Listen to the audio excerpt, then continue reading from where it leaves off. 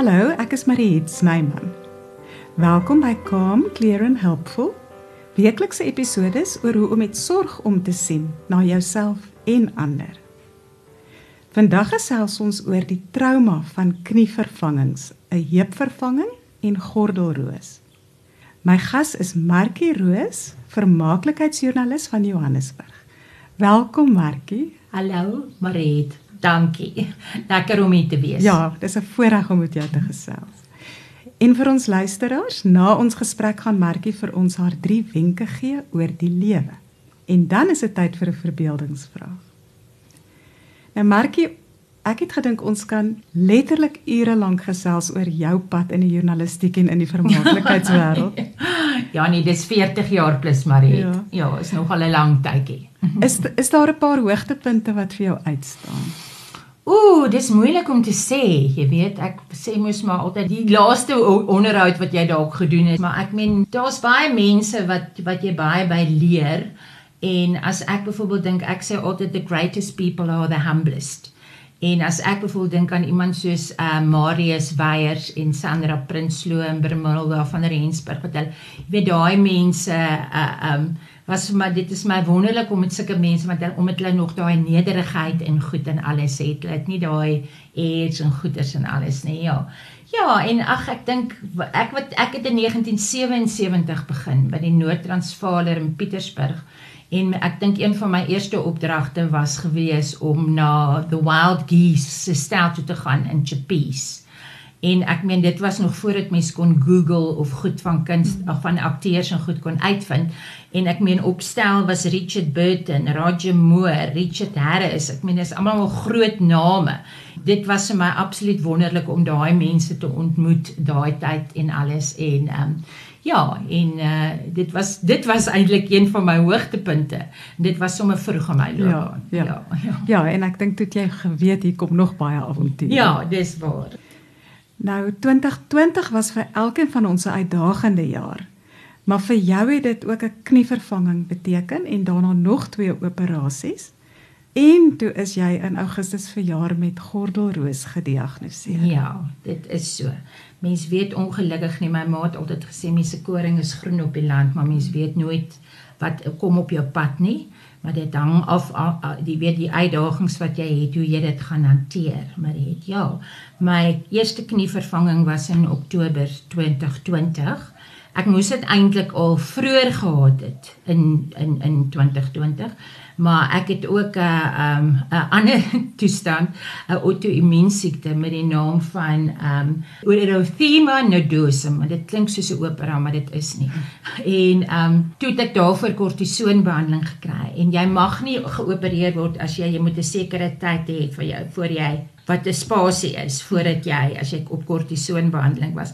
En toe natuurlik het COVID gebeur, die pandemie, en hulle het net noodsaaklike operasies gemaak. So toe is dit nou uitgestel, van omtrent Mei maand af, tot omtrent Oktober, toe is ek nou uiteindelik en dit was in die tyd van COVID, wat dit moeilik maak, want mense het nie die vrees vir die operasie en al die vrese wat daarmee gepaard gaan van narkose en mense is ouer en wat dit alles aan mens kan doen nie, maar jy het ook die vrees van dat jy dalk COVID in die hospitaal kan kry, want jy word eintlik uitgelewer, jy weet, en jy word blootgestel en jy het geen beheer daaroor nie, as dit van die werkers en goed inkom.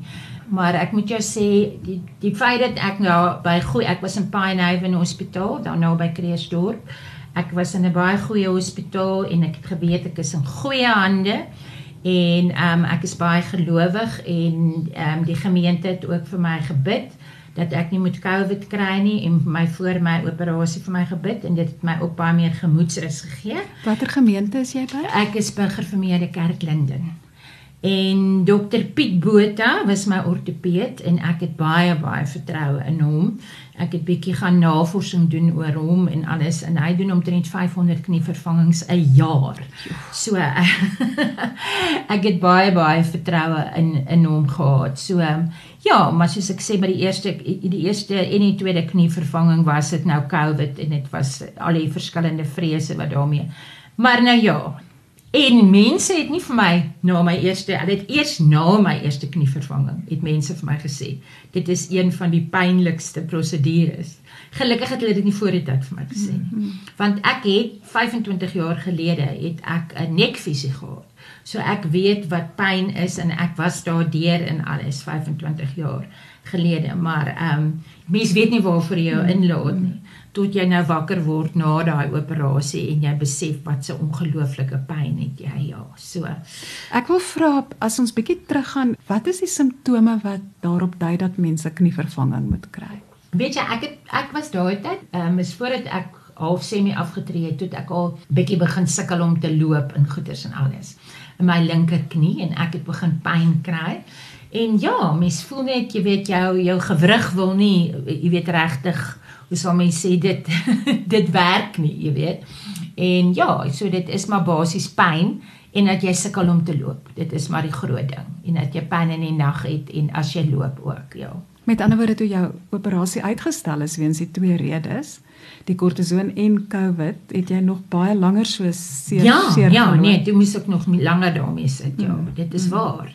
Ja, toe het dit nou gebeur, Oktober 2020, en ja, soos ek sê, toe ek hier oggend in ICU wakker word, en toe besef jy daai helse pyn wat jy het, maar hulle het vir my morfine gegee met my eerste operasie, en dit het nie met my geakkomodeer nie, en ek het verskriklik naar geword, en ICU is 'n nagmerrie, enige een wat daarin was sal weet, want jy slaap nie in die nag nie, daar is monitors wat raas, en dit is 'n verskriklik lawaaierig, mens dink altyd ICU is stil, maar dit inteendeel, dit is nie, ja.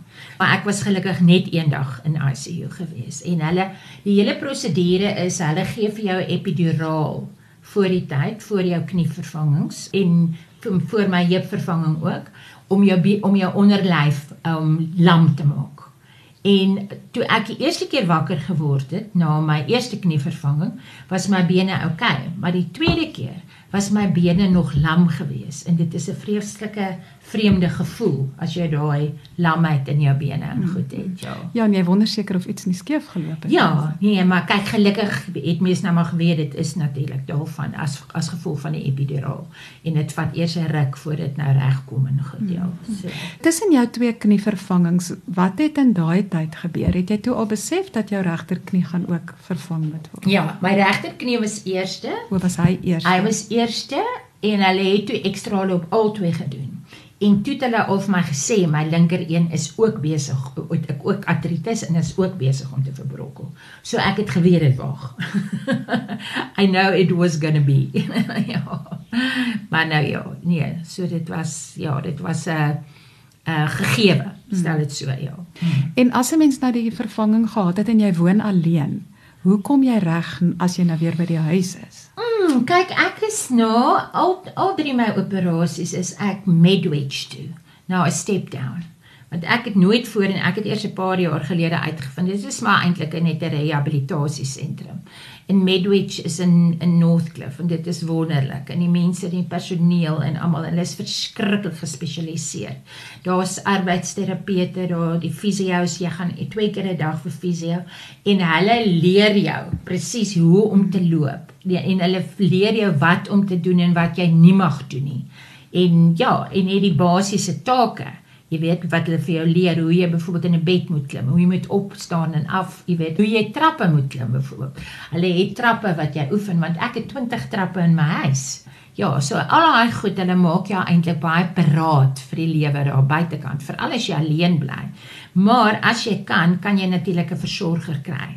Maar ek wou nie, jy weet, maar daar is sekere take, soos met jou knievervanging mag jy nie, en eintlik met die heupvervanging, jy mag nie stort, en jy mag nie jou wond nat kry vir omtrent 2-3 weke nie.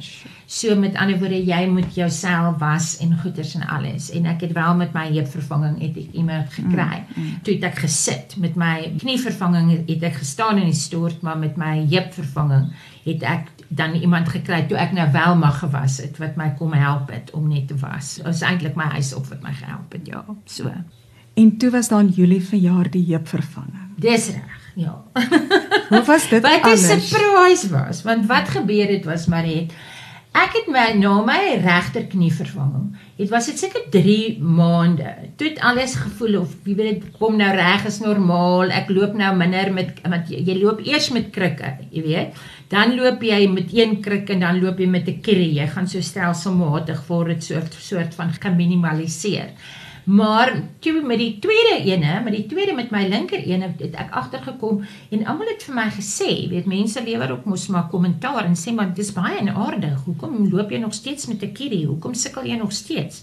Jy moes nou al lankal sonder jou kerry geloop het.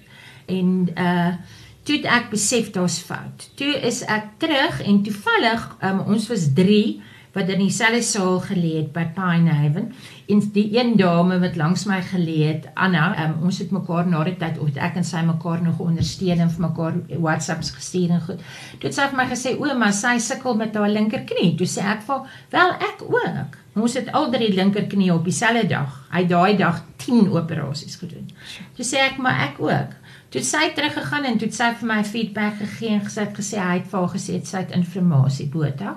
En toe het ek gegaan en hy het vir my dieselfde gesê en vir my pille gegee en goeders alles. Maar toe het ek vir hom vertel, ek het begin pyn kry al in my lies. En toe het ek vir hom gesê, ek sukkel om te loop. Toe het hy vir my gesê, jy moet terugkom en jy moet ekstrale neem, want ek dink is jou heup. En toe het hy vir my, die verklaring wat hy toe ook gegee het, is hoekom ek sukkel is, dat my linkerbeen, en my privaat fisio wat na my huis toe kom, het ook vir my gesê, dit lyk of my een been nou langer is as my ander. Weens die operasie? Ek weet nie of dit vanweë die operasie was nie. Maar hy het vir my gesê, dit is as gevolg van my heup wat verbrokkel, het my heup, want hulle het my heup toe verleng. Dis wat hulle toe nou gedoen het. Hulle het die heup 'n bietjie langer gemaak en nou is my been heeltemal reg. Want ek kon regtig glad nie om te net loop sonder 'n kerry nie.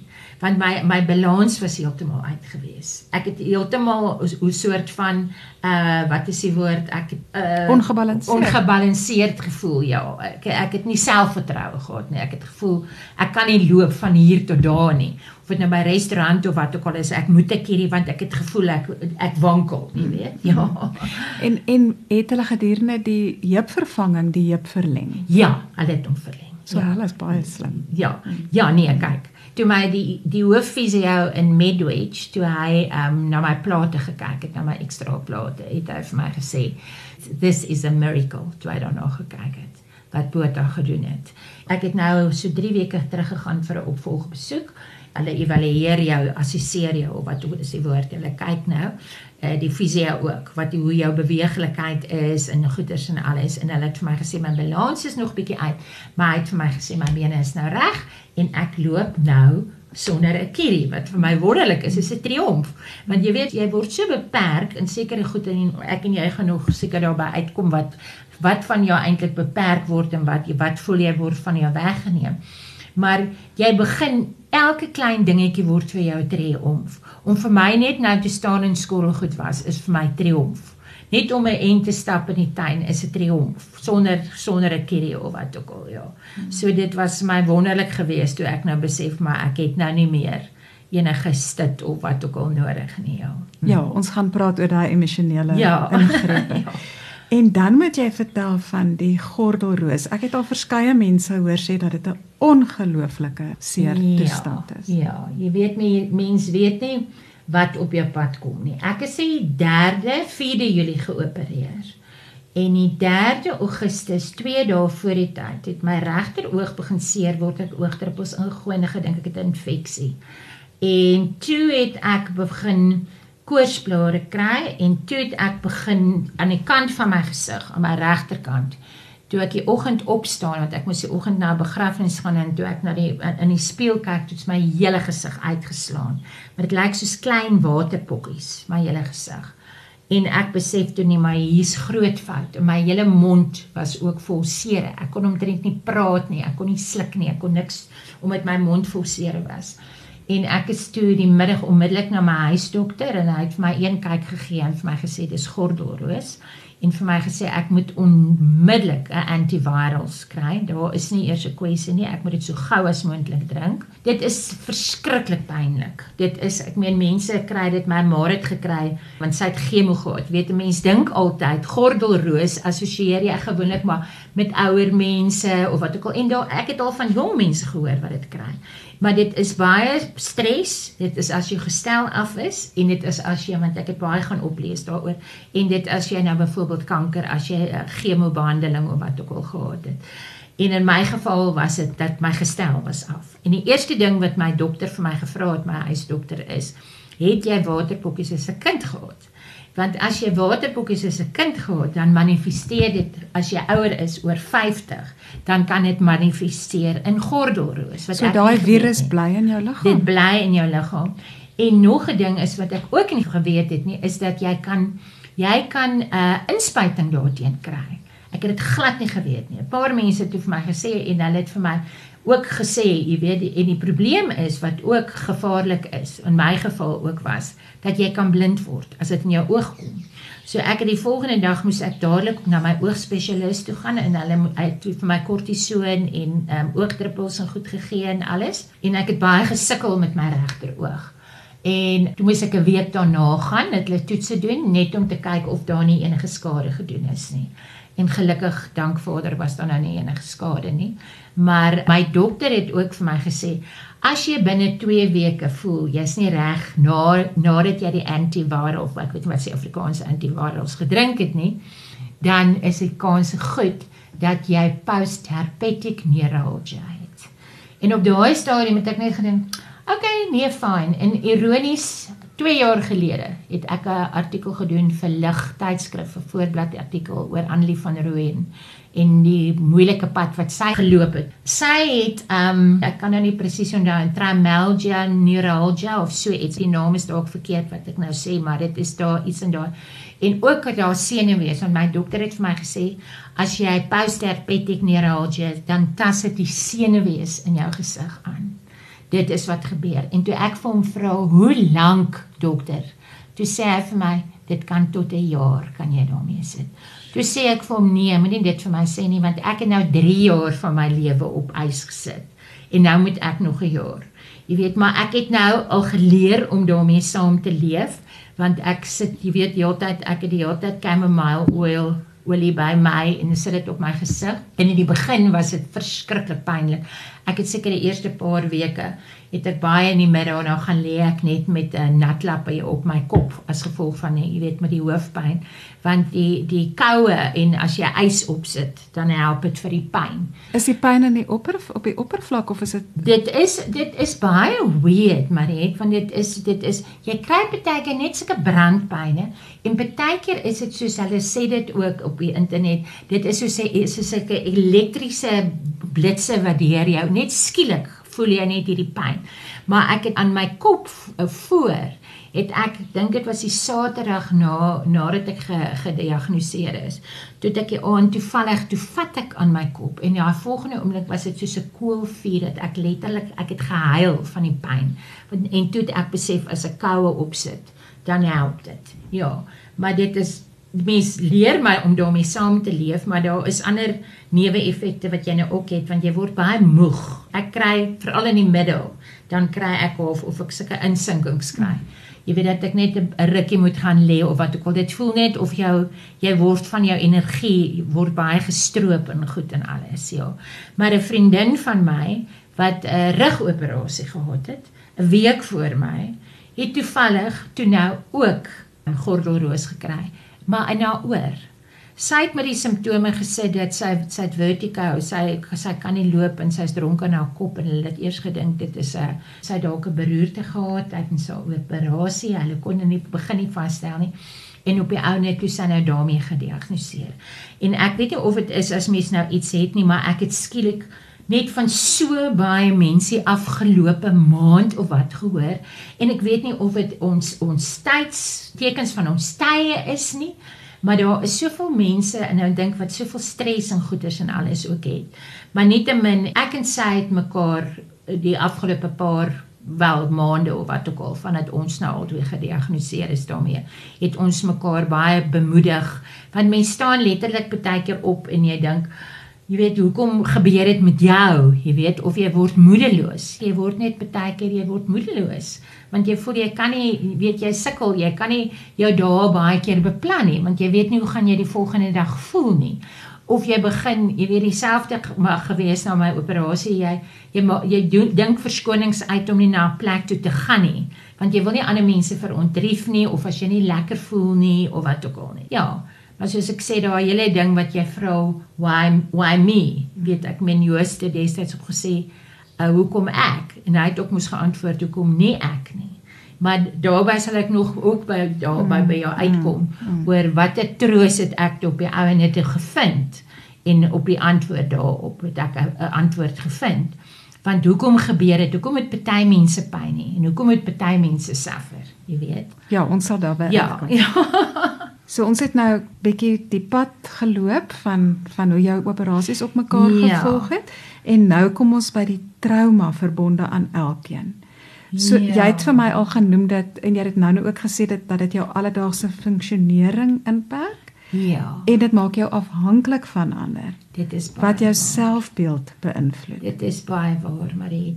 Ja, jy weet, jy voor jou opname in die hospitaal kry jy 'n hele vorm wat jy moet invul vir sielkundige evaluering, wat hulle vir jou selfs vra, jy weet, oor jou gemoedstoestand, en jy weet, het jy sulke goed so selfdood oorweeg, sulke tipe van goed vra hulle vir jou, en omdat jy so hulpeloos en al daai goed voel. Maar uiteraard het dit 'n groot effek op jou geestelike en emosionele toestand. Want omdat, soos ek gesê het, jy kan nie meer doodgewone take verrig, soos om jou bed op te maak of skottelgoed te was. Jy kan nie boter bestuur nie. En jy is skielik afhanklik van mense rondom jou. En ek is 'n baie onafhanklike mens, maar gelukkig in vandag se tye kan ons aanlyn aankopies doen. Jy weet, 25 jaar gelede, toe ek my nekoperasie gehad het, het ons nie daai luukse gehad nie, glad nie. Ek meen, nou moes iemand my nog, jy weet, winkels toe gery het, of wat ook al. Nou kan ek net, jy weet, op die app ingaan en by Checkers bestel, of Dis-Chem bel, en hulle lewer af, of so. En daar is gelukkig nou ook Uber, en daai goed, wat jy dit vir jou makliker maak. Maar jy weet, ek het ook engele om my, ek het baie goeie vriende, en mens leer ook om jou trots, want my een vriendin het vir my ook gesê, Markie, jy moet nou jou trots in jou sak steek, jy moet nou vir mense vra, om vir jou goed te doen, want mense is baie keer, jy wil nie vir mense vra nie, want jy wil hulle nie verontrief of wat ook al nie, en soos ek sê, jy is te trots om dit te doen, maar jy moet, jy weet, sê, sorry, ek moet vandag, sy nou maar na my huisdokter toe gaan, of ek moet gaan vir 'n inspuiting. Ek het een vriendin wat my gevat het, wat so wonderlik was, wat my gevat het nou, toe ek my COVID-inspuitings moes gekry het. Jy weet, daai tipe van goed, so wat jy nie eintlik na toe kan Uber of wat ook al nie. En 'n vriendin wat my gehelp het, toe ek byvoorbeeld moes gaan om my motorlisensie te gaan, of my bestuurslisensie te gaan haal, te gaan hernie en goed. So ja, mense, dit is moeilik, ek dink veral op hierdie ouderdom. Jy weet, dat jy voel, jy moet nou vir mense vra, jy moet hulle nou in die oë kyk. Ja, jou wêreld word amper op sy kop gedraai. Ja, jou wêreld word op sy kop. My familie bly in Engeland. Jy weet, my naaste familie, my suster en my broer. So dit is ook vir my baie moeilik, omdat hulle so ver is. Ek en my suster is baie na mekaar. Jy weet, maar ek meen, ek kan nie net nou vir haar sê, hoorie sussie, vat my soontoe of doen dat nie. Ja. O ja, nog 'n ding is, behalwe die hopeloosheid, jy kan depressief raak. Ja, want jy wat ek ook gesê het, met die tweede ene, met my tweede knievervanging, het ek eintlik meer moedeloos geword, want die eerste een het gouer herstel. Ja, en jy het nie geweet die probleem is die heup nie. Ja, dis waar, ja. Ek het glad nie geweet wat die oorsaak is nie. Ek kan dink dat mens regtig baie vertroue in jou dokter moet hê, nie waar nie? Nee, absoluut. Ja, nee, geen twyfel. Ek het destyds, toe ek my nekvisie laat doen het ek by Dr. Wasserman. Hy was by Wilgeheuwel gewees. En ek het oor hom ook gaan naslaan, soos die meeste joernaliste moet jy maar navorsing gaan doen, goeie joernalis, en hy het gesien, hy het al sy vakke met cum laude geslaag, het was eintlik baie aardig, ek het die dag gesit, ek moes 'n onderhoud gedoen het by Binnelanders, met een van die akteurs, en toe sien Hytjie Berg, ek loop met 'n kierie. En toe kom hy na my toe. En dit is nou maar net so wonderlik soos hytjie is. En my een kant van gesê, Markie, wat is die probleem? En ek sê vir my, ek sukkel. Ek dink ek moet 'n knievervanging kry. En toe het hy vir my onmiddellik Botha se nommer gegee, want hy het toe nou 'n oom wat saam met Botha werk, en hy het my gesê, hy is een van die beste spesialiste.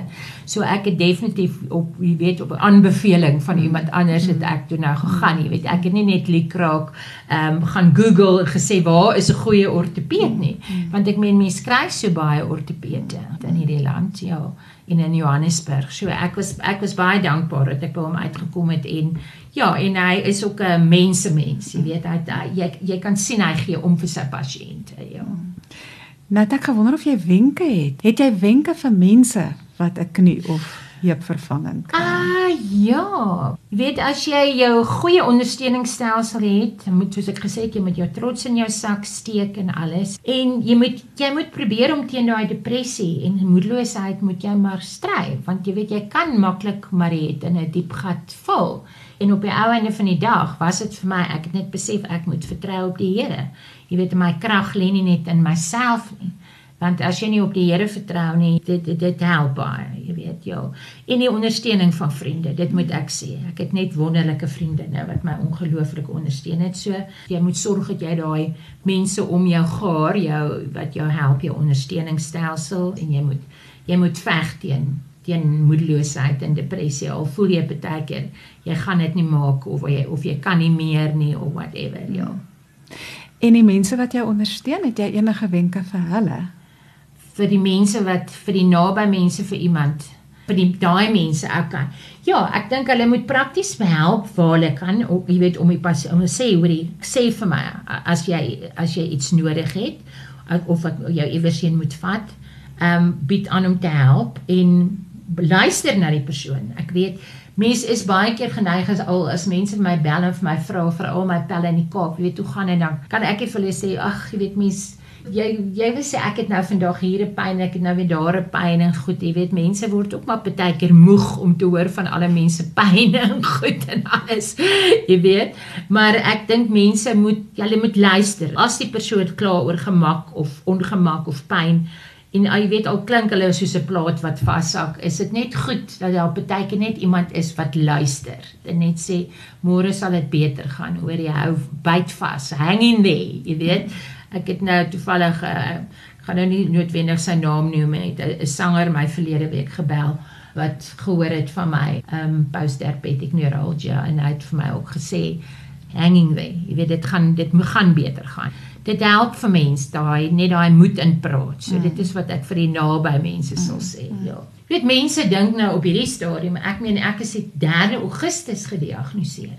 En waar is ons nou al? Ons is nou al tweede helfte van Oktober. Ons is nou al tweede helfte van Oktober. So mense neem al nou eintlik aan dat jy nou al eintlik herstel het. Jy weet, of hulle, ek meen, vanoggend het 'n vriendin van my gesê, ek hoop jy het nou al goed herstel daarvan. Jy weet, die gegewe is dat ek gaan nog lank daarmee sit. Ek gaan nog lank daarmee saamleef. Ek moet leer om daarmee saam te leef. Dit is 'n hele ding, jy weet, dit is nie soos 'n griep of 'n verkoue wat binne 'n week oor is nie. Jy sit daarmee lank, soos baie mense wat ook met kanker, baie ander mense het baie ander siektes en baie auto-immuun siektes, jy weet, soos fibromyalgia en daai goed. So dit is iets wat deel word van jou daaglikse lewe.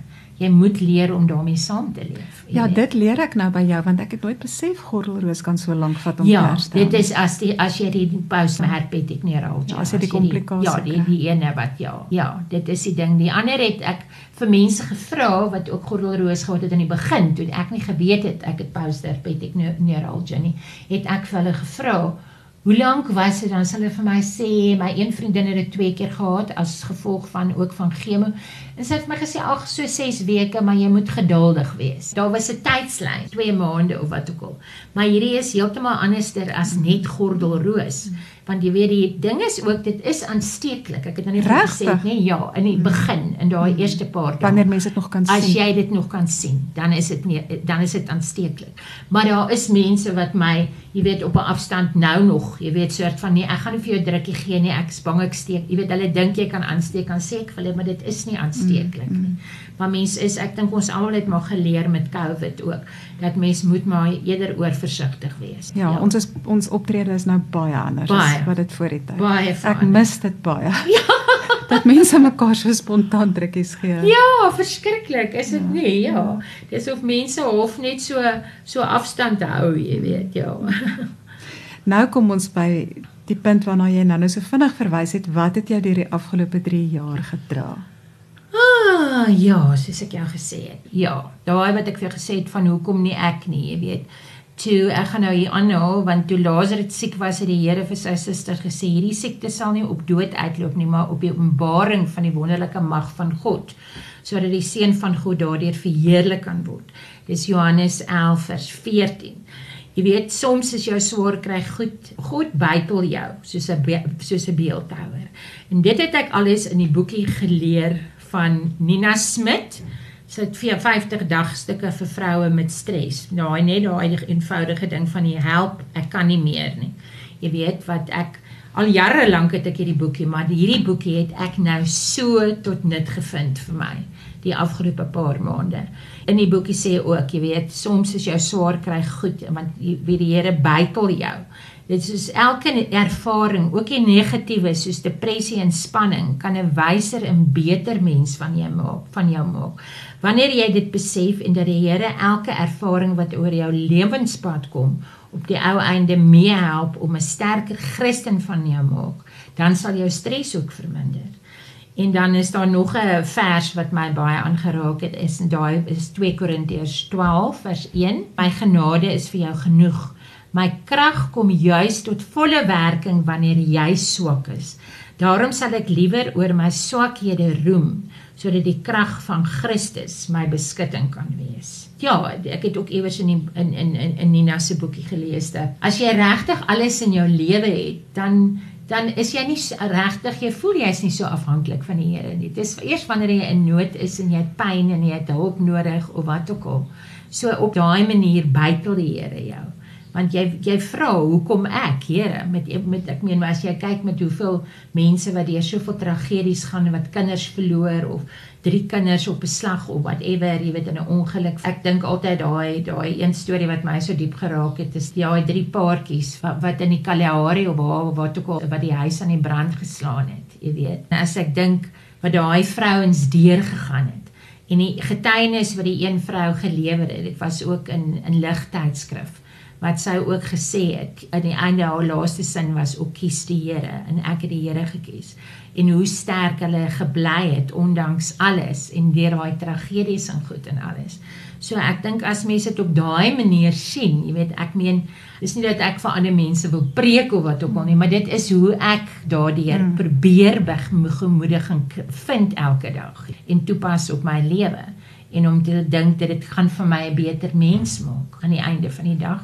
En dat mense in daai opsig getuienis, sodat mense kan sien hoe jy leef daarmee saam, ja. Ja, en ek is seker mense het meer deernis dan verander. Nee, absoluut, ja. Jy het baie meer deernis en jy het meer empatie. Jy weet, mense is baie keer geneig om weg te skram, maar jy het van pyn, van hartseer, van dood. Mense praat nie oor goed nie. Jy weet, hulle skram daarvan weg. Jy weet, jy voel, you have to deal with it. It's your journey. Maar ons het by einde van die dag het ons nou almal en ons leer ook maar by ander mense. Ja. En dit is hoekom ons almal daar is, om ook mekaar te bemoedig en te ondersteun. Ja, en wat my opval is, as jy so sê van, die akteur het jy nou gebel. Ek meen, as jy terugkyk na op jou loopbaan, dan kan jy sien, jy het 'n baie sterk netwerk geskep. Ja, ek dink so. Ja, en ek dink dis wat ek by wil uitkom is, dis vir my baie mooi as Ja. dit uitkom in hierdie soort situasie. Ja, ja. Dat dit na jou terugkom en dan kan jy dit weer aangee vir iemand Ja, anders. nee, dit is waar, ja. Nee, ek dink baie van die mense wat mens mee saamwerk, wat ek oor die 40 jaar mee saamgewerk het, jy weet, ek kan dalk sy naam sommer noem. Ek moet dink dit kom om toe, dit is Connie de Villiers wat my gebel het en met my, weet vir my so mooi, jy weet, met so mooi met my gepraat het en alles. Toe hy nou gehoor het en hy was onlangs self baie siek gewees in die hospitaal en alles en so aan. Maar mens word vriende met baie van die mense. Weet dit gebeur, jy weet dit is nie, dis onverwendbaar is die woord, dat jy van met hulle vriende word, van jy werk baie met daai mense, dit is 'n bonus wat mense het, jy weet, ek gaan nie daarop uit om nou te sê, okay, ek wil nou hierdie en so aan, ek gaan nou die name noem, moet nou my pelle word, ek meen, ek het baie van hulle loop ek al jare mee saam, soos Liz Meyering en dis meer, ons is nou al, jy weet, vir 40 jaar vriende en wat ook al. Ja, dis net vir my baie mooi, ek meen jy's 'n warm mens en ek dink mens moet bewus wees daarvan dat dit kom weer na jou terug. Ag, dankie. Dit verryk jouself en dit verryk ander. Ja, hoe wat mense sê, wat jy saai sal jy maai. Ja, dis nou Hopelik. mooi gestel. Hopelik, ja. Ek het gewonder, nou dat jy beter voel, watter vreugdes dink jy wag vir jou? Heerlikheid. Marie, daar is 'n wonderlike tripie wat ek het my suster 4 jaar laas gesien. Ek dink 2018, is dit 4 jaar terug? 2018 was ons op 'n bootreis, 'n wonderlike bootreis gewees daar, Kroatië en Slovenië, Montenegro en Venesië en al daai ongelooflike plekke. En toe was ons vir 'n week op Corfu, Griekeland, en ons het nou al vir die afgelope 3 jaar as gevolg van my operasies. Elke keer ons het 'n bootreis gehad wat ons nou Barcelona toe sou gegaan het en Florence en van daai, jy weet, in Frankryk, sekere plekke in Frankryk. En dit moes elke keer aangeskuif of hulle dit aangeskuif as gevolg van COVID en ek het net vir my suster gesê ek sal dit nie vir al die ekskursies en goed en alles. So ons het nou gereël dat ek en sy en nog 2 gemeenskaplike vriendinne, ons gaan die einde van die jaar Namibië toe gaan ons Swakop doen. Ons sit ek net hele dag en kyk vir die see, dit gaan ook 'n bonus wees. Ja, dis die mooiste wêreld daai. Ja, dit is moes so, ek was jare laas in Swakop, het is so 'n stukkie Duitsland in die woestyn. Ja, en ons op seker maar 'n bietjie rondry en goed, en dan het ek en my suster vir volgende jaar, ek dink is Mei, Junie, ja, dit voel ook nog bietjie ver in die toekoms, het ons ook 'n trippie gereël om nou pleks van dat ons op 'n boottrip gaan het, ons het nou geruil, ons gaan nou vir 'n week Mallorca toe, waar ek ook seker omtrent so 35 of 30 jaar gelede was ek daar gewees. Dit is ook 'n pragtige eiland. Dit is, weet nie of jy weet nie, Chopin en sy geliefde Georges Sand. Sy het mos geskryf onder Georges, die naam Georges Sand. Hulle het gebly in 'n klein dorpie en ek en Maretta Bellingen nogal, ons was daar gewees omtrent 35 jaar gelede. En daai dorpie het my vreeslik, dit was verskriklike mooi dorpie, Valdemosa. So ons gaan nou al daai plekke, mooi plekke, gaan ons nou weer besoek. O, jy maak my baie lus. Hy is seker my gunsteling komponis. Ja, so nee, soos ek sê, dit is DFV, so ons sal nou maar sien hoe werk die dinge en hopelik breek daar nie weer 'n pandemie uit wat ons kort week nie. Ja, dit was my baie teleurstellend elke keer as dit nou uitgestel word, maar dit was ook oor praktiese doeleindes en goed, want ek het geweet ek gaan dit nie fisies kan maak nie. Ja. En 'n belangrike vraag wat ek vergeet het om vir jou te vra is, hoe het hierdie 3 jaar jou werk beïnvloed? Weet jy, ek is baie gelukkig omdat ek van die huis af werk in die eerste plek. En ek is eintlik semi-afgetree, sedert ek 63 is, het ek afgetree en werk ek van die huis af. En ek het in daai tyd, wat ek natuurlik in die hospitaal en goeders was, kon ek nou nie werk nie. So ek het nou maar net baie keer van my werk voor die tyd gedoen. Ek het bietjie vir Decat goeders gedoen en alles voor my heupvervanging en so aan. Maar van die goed, met ander woorde, daar was definitief, ek het finansiëel skade gely in die tye wat ek nou in die hospitaal was, het ek minder moes gekry het en goed en alles. Maar nou ook met die gordelroos het ek vir al die redakteurs wat ek voor gewerk het, ek vir hulle gesê, hoorie, dit is my situasie, ek wil nie heeltemal ophou werk nie, maar julle moet asseblief net geduldig met my wees, wanneer dit kom by deadlines, jy weet. En ek kan gelukkig my werk spasieer, en as ek nie lekker voel in die middag nie, dan gaan lê ek 'n bietjie en dan kom werk ek weer in die aand of whatever. Dit het definitief 'n invloed op mense werk, want jy kan nie fisiek soveel doen as wat jy gedoen het nie. En ek kan nie meer so lank sit nie. Dit maak my, jy weet, moeg en styf. Dit het 'n groot invloed op mense, ja. Maar jy pas aan. En in watter tydskrifte kan die luisteraars almal na jou artikels gaan soek? Wel, Rooi Rose en Lig en ek skryf vir TV+. Ek werk vir hulle op 'n gereelde basis. En dit is maar meestal moes nou maar oor sepies en profiele oor kunstenaars en ja, ek loop nou al langer as 10 jaar ook 'n pad met TV+. Kyk, daar is 'n Engels en Afrikaanse uitgawe, maar ek werk vir die Afrikaanse een en is elke 2 weke, ja. So. Dankie Markie. En nou is dit tyd vir jou 3 wenke vir die lewe.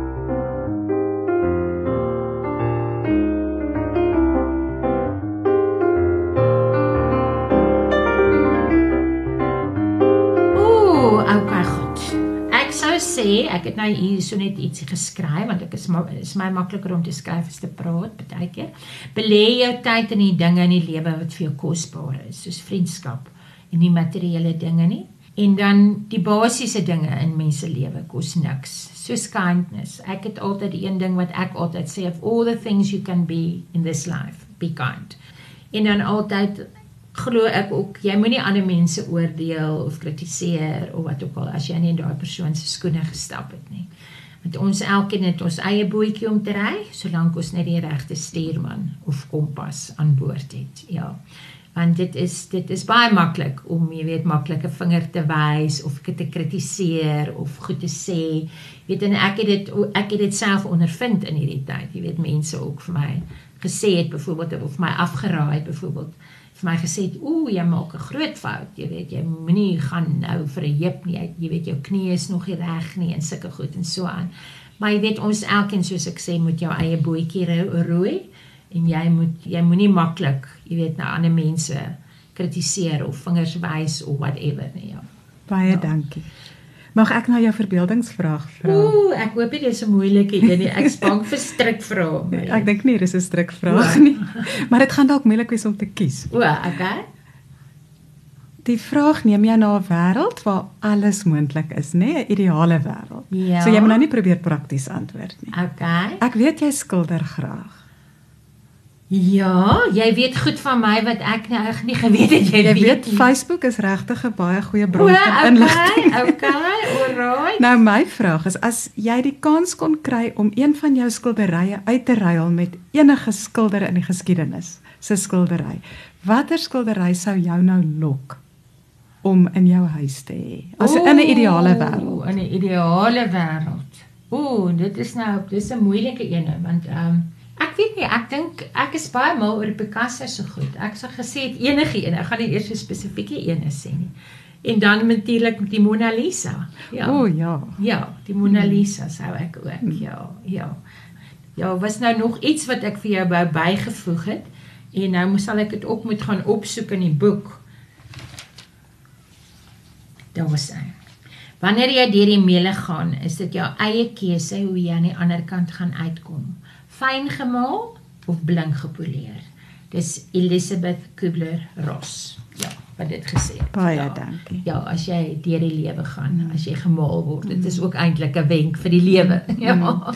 Baie dankie Markie dat jy jou pad gedeel het en Dis 'n plesier. swaar kruippad. Ag, dankie maar dat vir jy jou. veral vir ons sê wat jy daardeur getrek het. Ja, nee.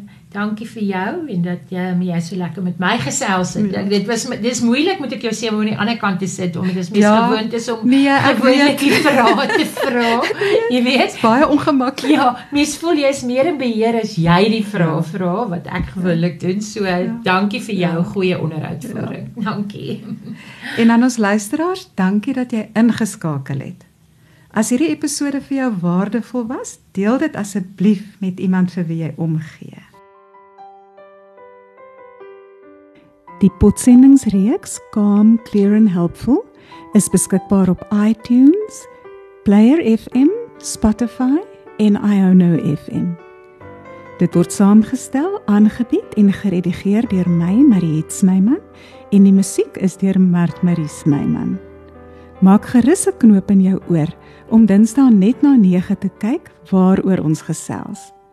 Mooi loop tot volgende week.